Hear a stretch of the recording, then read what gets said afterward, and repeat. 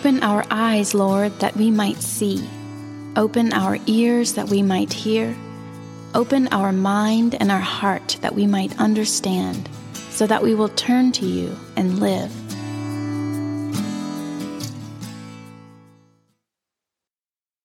Well, we open this morning with Jesus doing what he's been doing for the last couple of weeks, and it's something that he does very well, which is telling stories.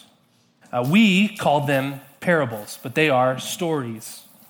And his parables, his stories, are well known both inside and outside of the church. No doubt many of us grew up with these stories, but even if you did not, to read any of them, to spend time with any of them, you catch glimpses of all the stories that have come after. All of our stories contain echoes of these stories. Why is that? Just coincidence? No, it's because these stories are not first and foremost about Jesus creating new and better stories for the sake of storytelling. Though I have to imagine, even as a child, Jesus enjoyed hearing the stories that his family, his friends would tell around the fire. But Jesus isn't telling stories just for the sake of telling stories. Jesus' stories are an invitation to reimagine with God a better world. Jesus comes as many things. He comes as Savior, Messiah, comes as King, as friend, as healer, and he comes as a painter of sorts. His very self, his very being helps us to repaint our images of God, our images of self, our images of neighbor, our images, if we're willing, of all of creation. Which is partly why I have such a deep, abiding love for poets, artists, storytellers, and children. It's a group, I'd group all those groups together. There's a holiness about each of those that is unique to the way in which they see and move through the world. Jesus loved children, and he was a craftsman. He was a storyteller. His ability to tell stories was not a unique superpower he walked around with.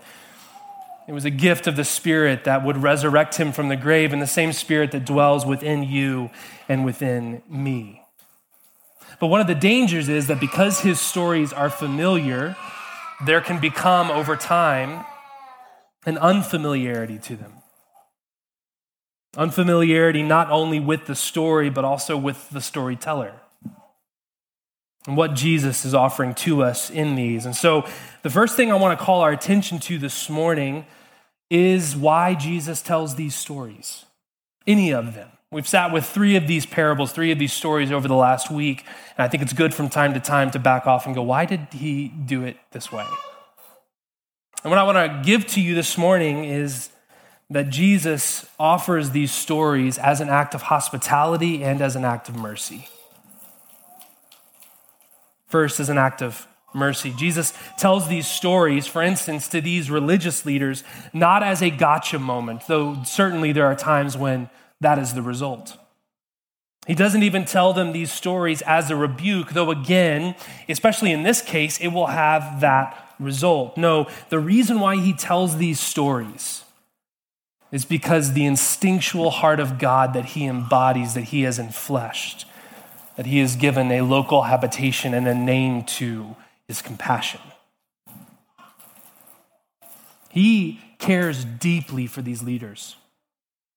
The same religious leaders that will scheme, that will turn crowds against him, that will convince Rome to crucify him. He loves them. He loves them. He loves them, and so he tells them stories. He speaks with them, and that is to say, he loves all he speaks and interacts with, which is, again, to say, another layer, all of us. God is the God who speaks and is quite lively about what he has to say. And God has a people to speak to you and to me, to all who would listen. Because again, God's instinctual response to all of humanity is to speak, not shouting from the mountaintops, not shouting from the walls, but as a storyteller who has set up a home in the neighborhood, moving toward us, inviting us to welcome the divine Trinity's life into our life, speaking words of healing, of life, of rescue, of mercy, and peace. Because friends, you and I are the ones who cap our hands around our ears and run away, not because the door is shut, not because God does not speak, but because of our own resistance, which comes for a myriad of reasons. Wounds, imperfections, sins, our own stories, our false images of the God who is Jesus. Jesus tells these stories as an act of mercy. He also tells these stories as an act of hospitality. To enter into someone's home, there is nothing quite like a hospitality that lets you know that you were expected. To walk in and you can just see, maybe it's something small, but there's something about what you walk into that lets you know that you were expected. A hospitality that points to things as they are, that offers you a glimpse of what it is to enter and stay.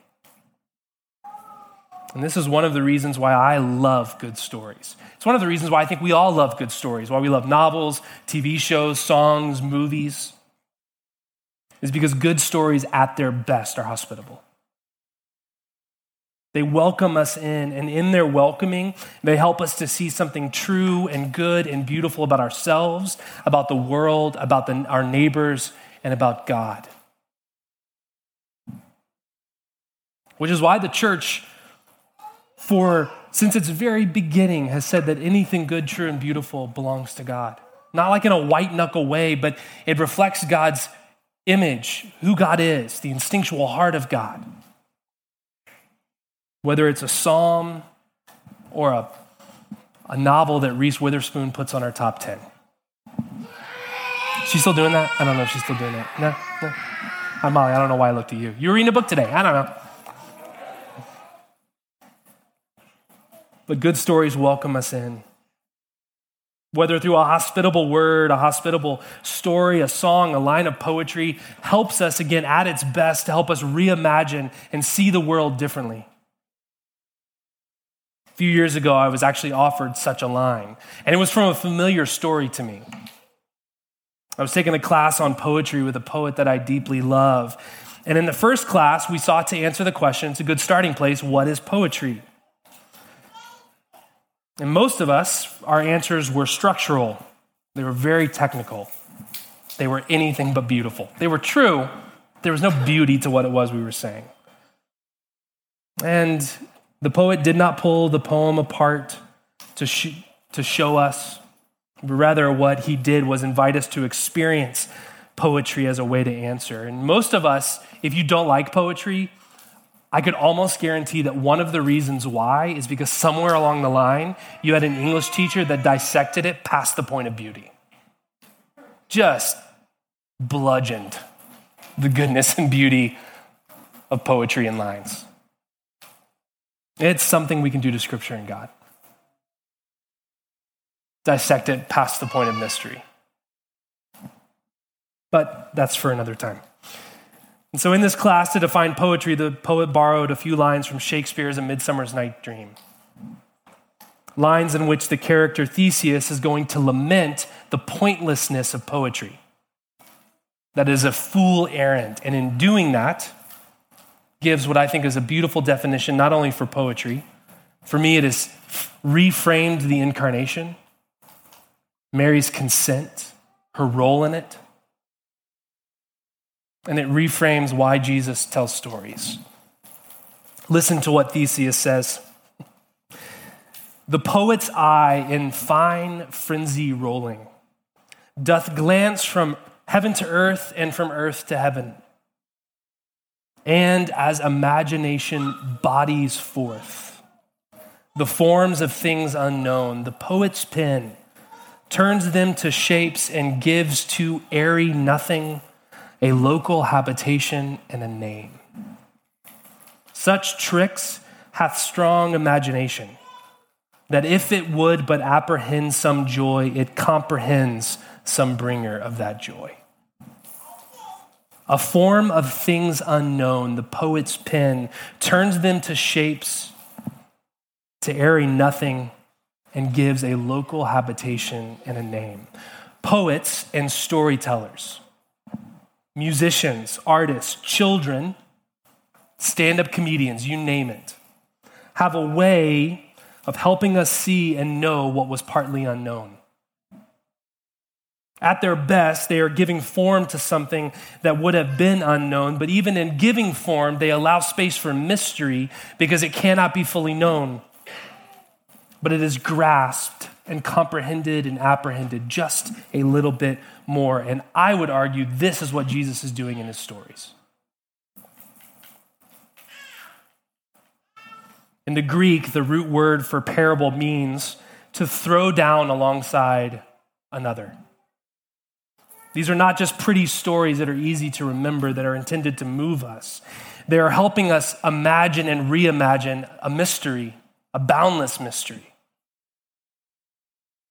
that remains boundless. Beloved, every time Jesus tells a story, every time, no matter how many times you've heard it, there is an invitation to walk through the door of Jesus' story, and what you find in walking through is anything but an empty home. Those things that are so often dismissed as airy nothing live here. And so the first invitation to us this morning is to walk again and again and again through the door. And what you will find on the other side of that door is a familiar friend. Every time you walk in, it can be fresh, it can be familiar. Because in the coming of Jesus, that inaugurating act of God's kingdom, what is being revealed is not a new God or a new kingdom. The religious leaders think it's new. It's one of the reasons why they're so resistant to it. But Jesus' words and stories to them over and over and over and over again was welcoming them back into what they thought they had been a part of since the beginning. What is being revealed is not a God who has changed, but the God who is and was and will always be. And who is that God? A God who is triune, a God who is boundless mystery, a God who is Christ-like and in whom there is no un-Christ-likeness at all. The vocation of the poet, the vocation of Jesus, and the vocation of all of us that would walk in his way is to be aware of the invisible and the visible, and to learn little by little to bridge the two, to notice the two, to name the two. And Jesus, like all of the prophets, then and now, are glancing from earth to heaven and from heaven to earth and telling stories. And all of us are telling stories. All of us are living stories. And with our stories, with our body, with our healing, with our life, we are bodying forth the form of things previously unknown. This is the line from Theseus. And as imagination bodies forth the forms of things unknown, the poet's pen turns them to shapes and gives to airy nothing a local habitation and a name. Or, for us today, and as imagination bodies forth the forms of things unknown, the Messiah's words turn them to shape and gives to God a local habitation, a body, and a name, which is Christ. And so, the question I would offer to you this morning is, what is being given a local habitation and name in you? I'm struck by two things in the story that Jesus tells this morning. The first is that God is a God who plants, not builds. That feels important and different to me. God is a God who plants and not builds. Jesus offers us the image of a God who is compassionate, who does in the story what is the responsibility of the servants to do. The servants traditionally build the wall and the watchtower, dig the wine press. But in this story, it's God, a compassionate gardener, who does. There's immense care and intentionality that plays out slowly when someone plants a vineyard. I've never planted a vineyard before, but I can't imagine it's a quick weekend DIY project. There's immense care and intentionality that plays out over time, slowly. And it is no small task It is expanding and changing and growing. And it's growing life that takes root. Jesus offers to us an image of God, of a God who tends with great care for not only the place, but the people. God who is the one who plants the vineyard, who sets a hedge around it, who digs the winepress, builds a watchtower. There is little left for the tenants to do other than to live into and care for what they've been given. Sure, there's pressure on the tenants, but it's not the pressure of creation. It's one of stewardship. Jesus offers us a God who is a compassionate gardener, but the second thing that strikes me is that you and I are invited to be more than servants. Good stories work at multiple levels, as I think this one does. God plants a vineyard, but what does every vineyard need? A vine. If there ain't no vines, there ain't a vineyard. It's kind of in the name. Welcome to my vineyard. There's no vines. I don't think you have a vineyard. I think you have land. There's some vines over there. I mean, it's ivy. So maybe. God plants a vineyard, and every vineyard has a vine. And what is that vine? I don't have to go very far. Jesus himself will tell you. Jesus will say, I am the vine, and you are the branches. You that abide in me, make your home in me, will find that I have made my home in you. You who rest in me will find that I am already at rest in you. Because without me, you can do nothing. And that's good news. God is not planting with care and with intentionality an institution or a doctrine, but a community. A community of beloved persons. People who are not looking on from afar, but have been welcomed in, planted, blessed, and who are invited to, like the landowner, pour out the wine of their life, which is God's life.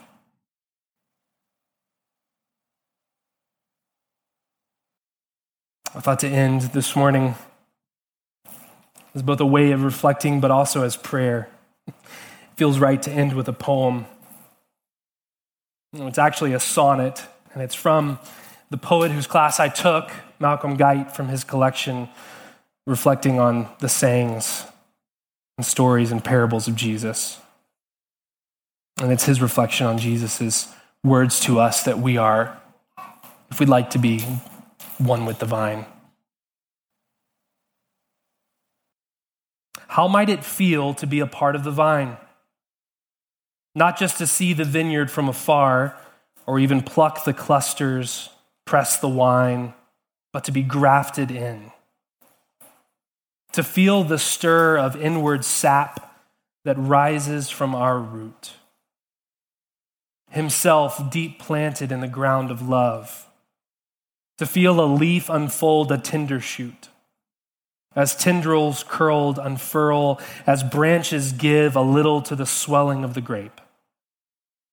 In gradual perfection, round and full, to bear within oneself the joy and hope of God's good vintage, till it's ripe and whole. What might it mean to bide and to abide in such rich love as makes the poor heart glad? In the name of the Father, the Son, the Holy Spirit. Amen.